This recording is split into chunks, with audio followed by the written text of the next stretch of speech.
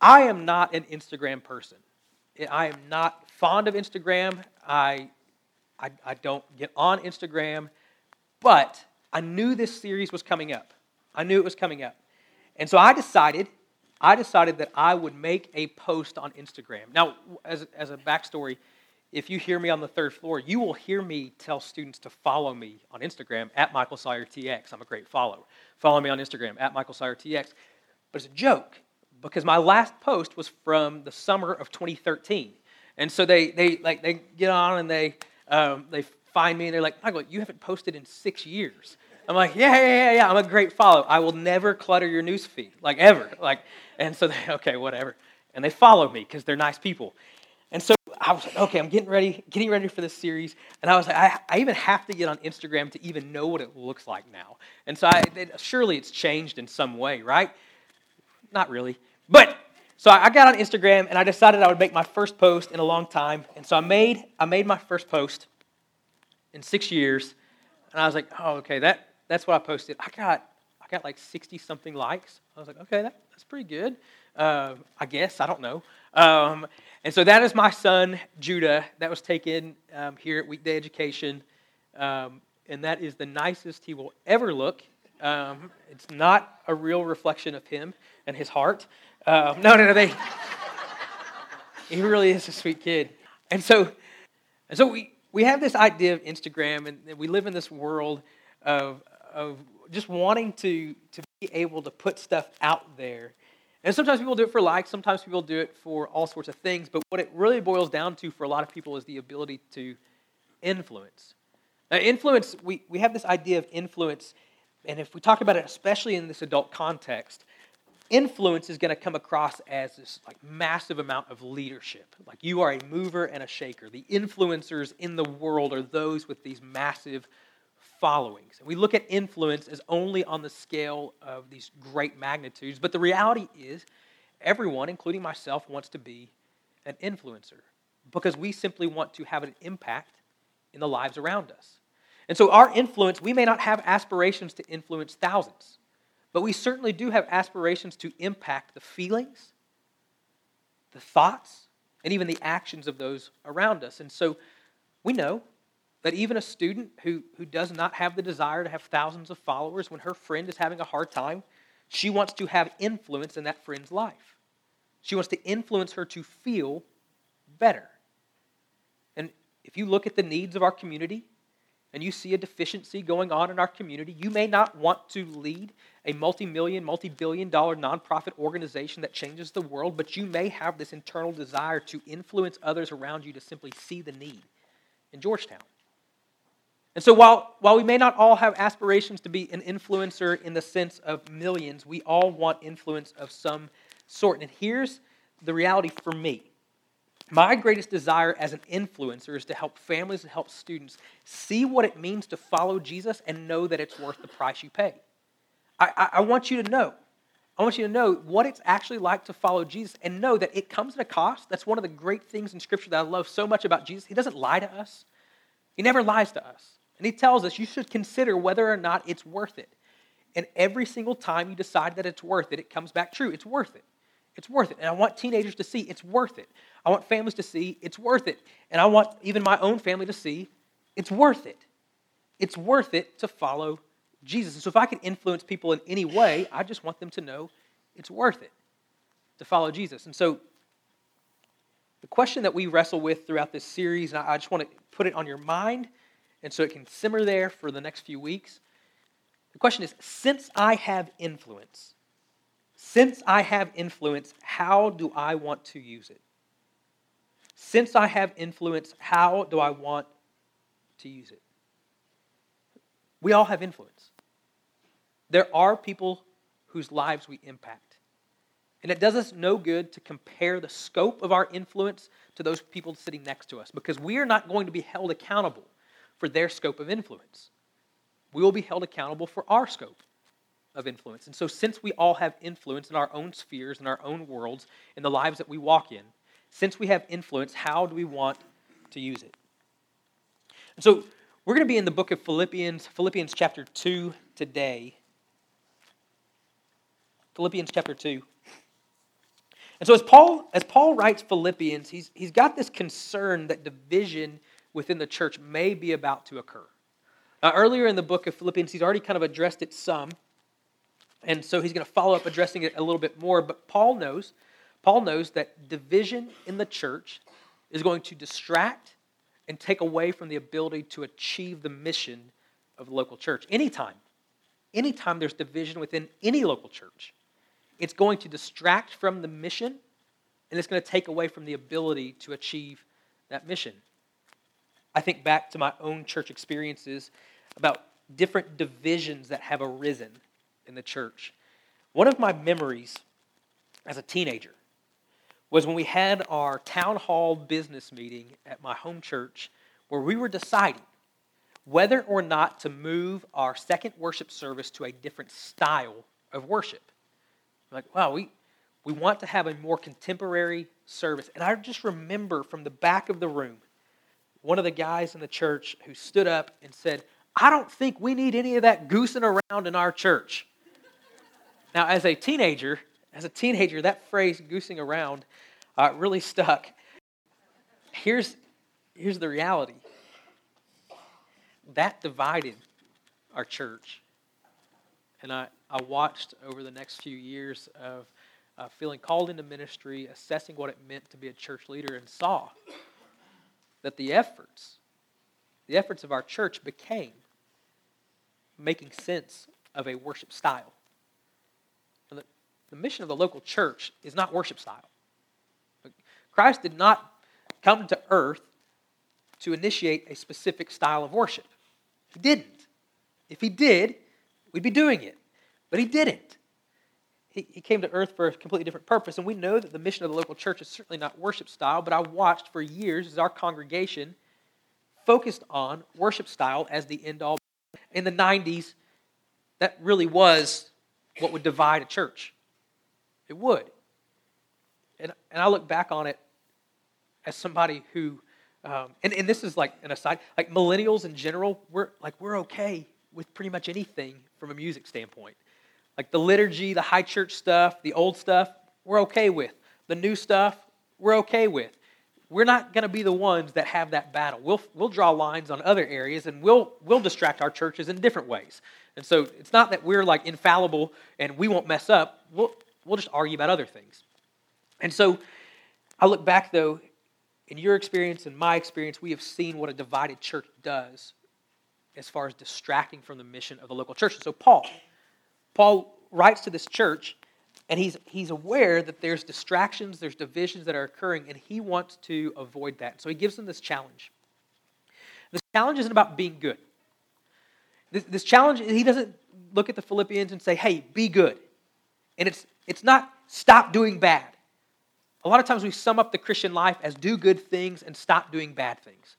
Do good, don't do bad, and you'll be a great Christian. But the Christian life is so much richer, so much deeper than that. It's not just some moral code. And so he looks at the Philippians and he says, it's rooted in your very being, what I'm about to call you to do. It's the overflow, actually, of if your life is aligned with Christ's. And so in Philippians chapter 2, he's going to ask something of the church. He's going to challenge them in a very specific way, but before he does, he sets them up to say yes to the challenge. Before asking something of them, he gives them the reason why they should say yes. Philippians 2, verse 1. If then there is any encouragement in Christ, if any consolation of love, if any fellowship with the Spirit, and if any affection and mercy. If, in this passage, really means since. This is the implied positive. An implied positive is where it is stated and what follows is implied to be true. You can almost interpret it as since. Now, at our home, we use the implied negative quite a bit. If you have finished your dinner, you can have dessert. The implied negative says, since you have not finished your dinner, you cannot have dessert. Because we know that the dinner is not finished. If you have cleaned your room, you can go outside and play. The implied negative is, since you haven't, You can't. And so this right here is an example of the implied positive. Since you've experienced encouragement, since you've experienced the consolation of love, since you have fellowship with the Spirit, and so he's making the case, these things are true. So the area of the encouragement in Christ, the encouragement in Christ, it is this feeling of confidence to face the day because we know that we are saved. In fact, we look at the minutiae, the minor things of life, and we say, in the grand scheme of things, the fact that I have encouragement in Christ, that my salvation is safe and secure in Christ, I have the ability, I have the courage, I have the fortitude to face today. So since you have that encouragement, since you have the consolation of love, since you've experienced the comfort that comes from following Christ, since you've gone through adversity, the pains of life, the chaos of life, the suffering of loss, and Christ has been with you every step of the way, and you walk through these terrible times, and yet your heart is okay, you experience this comfort that cannot be explained. Since you've experienced that consolation of love, that comfort from Christ's love, since you've experienced fellowship with the Spirit, since you're united with the actual Spirit of God, who is reorienting your mind, reorienting your focus, since you look at your fellow believers and know that their experience is similar to your experience because the Spirit himself indwells within you, since you've received the affection and mercy of God at salvation, since the full love of God was made known to you in your salvation, since you experienced mercy, since you've experienced all these things, you have experienced all these things, make my joy complete. By thinking the same way, having the same love, united in spirit, intent on one purpose. He looks at them and says, you've experienced all these things, so make my joy complete. If it wasn't enough, if it wasn't enough to look at them and say, hey, guys, your Christian experience is not summed up with heaven. Like you did not become a Christian to just wait for heaven. These 4 things that are listed out in verse 1, these are here and now benefits to being a Christian. If we look at the Christian life as if it's all out there, we shortchange the Christian life. In fact, a lot of us, if you grew up in a Southern Baptist church like I did, your experience may be where the totality of the goodness of salvation is something you wait for in heaven. Where we think, oh yeah, just be a good person while you're here on earth, but really, really, really, you want to become a Christian so you don't have to go to hell. And some of us bought into a Christianity that's devoid of the day-to-day joys of being found in Christ. And so Paul lists out in verse 1 all those day-to-day joys, and he takes it a step further, and he says, but it's not just those joys you experience, like make my joy complete. Paul committed his life to going around on journey after journey to share the good news of Christ with all these different people. And so what would happen is he'd go into an area, he'd preach the gospel, and these people would come to Christ, and this new little fledgling church would form. And Paul saw them as his own children. And so he would care for them, he would live with them, he would sacrifice financially and physically to make sure that they received the care that they needed as baby Christians. And so he leverages this emotional aspect, this relational dynamic. He said, it's not just what you've experienced from Christ. Like, make my joy complete. It's Paul who's asking. It's the person who poured his life into you. Make my joy complete by thinking the same way, having the same love, united in spirit, intent on one purpose. He says, if you want to make my joy complete, think the same way. Realize that if we are to be unified as a body, if this local baby church is to be unified, then you've got to have the same foundation to the way you process the world. Think the same way. That doesn't mean that you're identical. That doesn't mean that there's some dictator sitting above saying you have to think this way. It says, no, we are aligned with how we see the world. And so when we make decisions, we're aligned on the same foundation, having the same love. Meaning, your love is not from yourself. You have to realize that the love you display in the local church, in the community, in your families, is a love that is fueled by Christ himself. And anytime we veer outside of the love of Christ as the energizing force, as our ability to love, We've abandoned the same love. So have the same love, united in spirit and intent on one purpose, which means not only do you need to be united on the foundation of how you think and how your heart feels, but even your motivations and what you're trying to accomplish needs to be unified. So he goes on and on and on, listing out all the reasons why that these people should submit themselves to the authority of Christ and to unify themselves. Now, one thing I want to point out, and this may be you as we go into this new year, Paul's about to list out kind of this formula of taking off something and putting something on. One of the things that's so cool in the New Testament is this principle of take off, put on. It's how change occurs in our lives. And so we get it. If you want to have a healthier new year, you want to have a healthier diet, you take off soda and you put on water, not water weight, but you take off drinking soda and you put on drinking water, you start drinking water. And so Paul's about to hit in a couple of verses here what these guys need to take off and put on instead if they are truly going to be unified. Verse 3, do nothing out of selfish ambition or conceit. So take off. Like if you want to be unified, take off selfish ambition. Take off conceit. And put on, but in humility, consider others as more important than yourselves. So take off selfish ambition, take off conceit, and put on humility. He goes on in verse 4.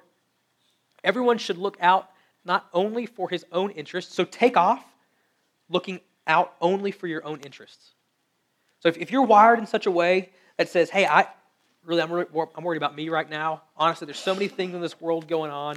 Like right now, I just got to put my head down and focus on what I need to focus on. If that's your wiring, Paul says, stop looking out for only your own interest. Take that off, but put on looking out for the interest of others. Looking out is a proactive stance. It's this posture that says, I will scan the horizon for what's important. I'm not waiting for the horizon to tell me what's important. I'm looking at the horizon to see what's out there that I or we need to know. And so he says, look out not only for his own interest, but also for the interest of others, which means you take a proactive stance at looking out for the needs, the interests of others. Do you know what the opposite of that sounds like? If they would have just asked, I would have. All they had to do was ask. I think we use that mindset and that posture as justification for not loving people the way we've been called to love them. So the reality is people in need may not ask. They may not because of shame, because of this feeling of weakness, because of this feeling of being a burden. Because there's this in their mind, they're like, they shouldn't help me. They shouldn't have to help me. We should be able to do this on our own. We should have this. Loving people look out for the interest and needs of others. We proactively scan the horizon to see what the people in our world need. So he goes through all these things, making this appeal. And then he wants to summarize it. He says, okay, if you're going to look at what Christian unity actually looks like, if the church is going to be unified, if we are going to be a people who are thinking the same way, feeling the same way, acting the same way, for the same mission, then what do we need to do? Verse 5, adopt the same attitude as that of Christ Jesus. Quite simply, if we are to move together, if we are moved ahead together as a congregation,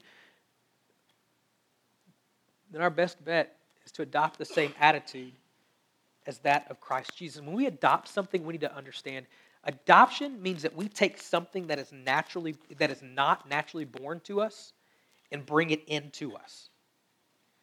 When we adopt the attitude of Christ, what we have to recognize is the attitude of Christ is not natural to us. We are bringing into our lives an attitude that is not normally ours. And so the Christian who says, I want to adopt the attitude of Christ, has to first recognize that the attitude of Christ is not their own naturally, but it can be. Because one of the great joys of being a Christian is that God's Spirit indwells within us and actually changes our very being so that we become made more and more into the likeness of Christ. And so the attitude, if you want just kind of a simple formula of how I process what an attitude is, like in a 5-year-old who won't clean their room, you know what an attitude is. But an attitude, how do we explain that as we're processing what it means to change our lives? For me, it's thinking and feeling that leads to action. Thinking plus feeling that leads to action. How we think, how we feel about something, and how we act really reveals and kind of combines to create what our attitude is. And so a person with a positive attitude, you know these people. You know, in any situation, the way they think about that situation just sounds positive. You talk about it as if everything's going to be okay. It's like, yeah, because I think it will be. But emotionally right now, you're not angry. Well, no, why should I be angry? Like, how do you have so much joy in the midst of this? And you look at that positive person and their thinking and their feeling is positive. And it leads to an action that is positive because positive people in those situations don't go out and do negative things. They do the things like, oh man, I wish I could do that. But our issue a lot of the times is that we're not actually thinking and feeling the same way they are. And so our actions don't follow. So adopt the same attitude as that of Christ Jesus. So these next passages are going to reveal some of the way that Christ feels and thinks. Who? Existing in the form of God, this is Jesus, did not consider equality with God as something to be exploited. Instead, he emptied himself by assuming the form of a servant, taking on the likeness of humanity. And when he had come as a man, he humbled himself by becoming obedient to the point of death, even to death on a cross. And so we praise God that we have this opportunity for salvation because Jesus would humble himself in such a way that our salvation could be attained. But we look back at this passage and we say, oh, this is a guy.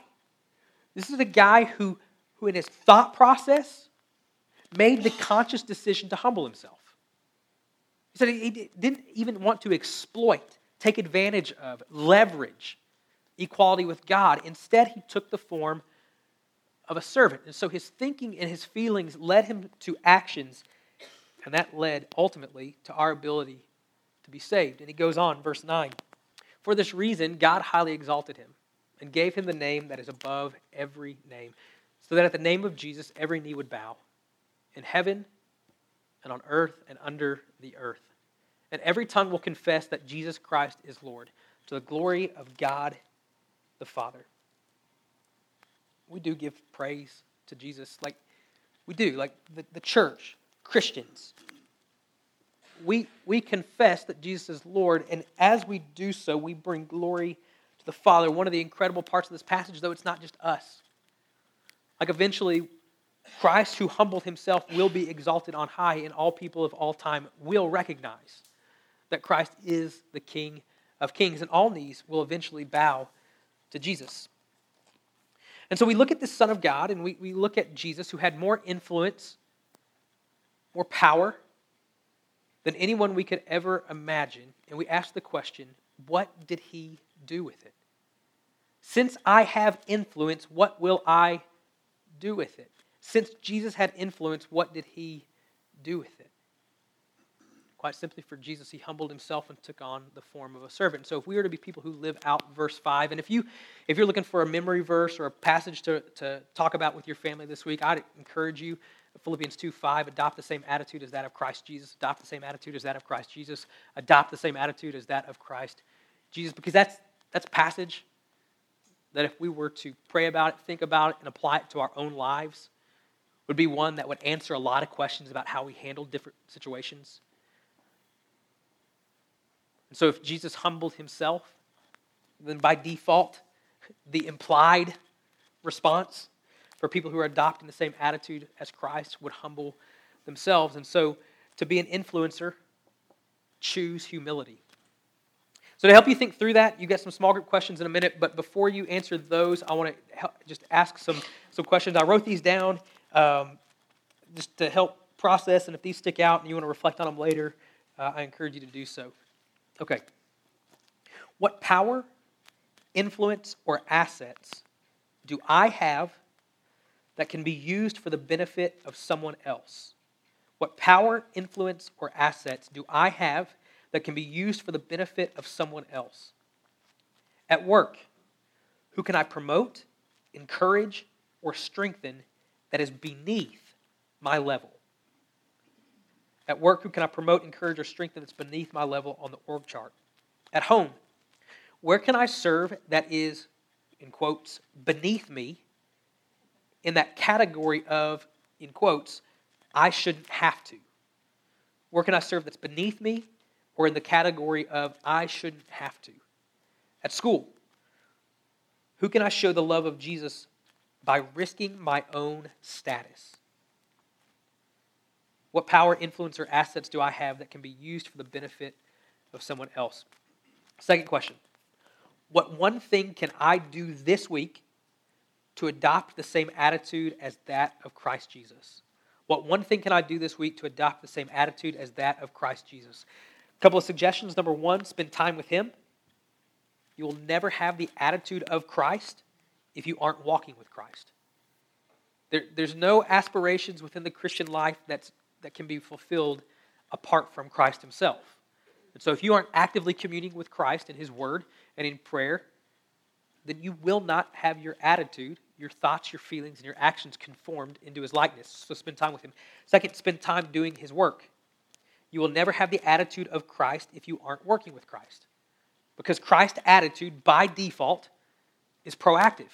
It's action-oriented. It is fulfilling the mission that God placed Him on earth to do. And so in turn, if we're walking with Christ, our attitudes will be more aligned with His.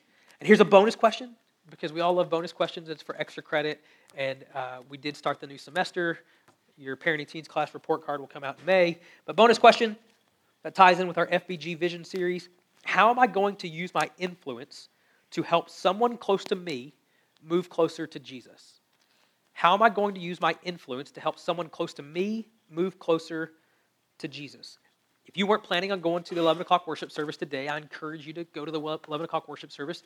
Over this next month, Kevin Eckert, our lead pastor, will be leading us through what our vision, what our aim, what our focus is for 2020. We go back to the timeliness of this message in Philippians 2, where Paul says to be unified so that we can work ahead together. As a congregation, we need to be unified so we can fulfill the local church's mission in 2020. And so part of doing that would be hearing from our lead pastor about where we're heading.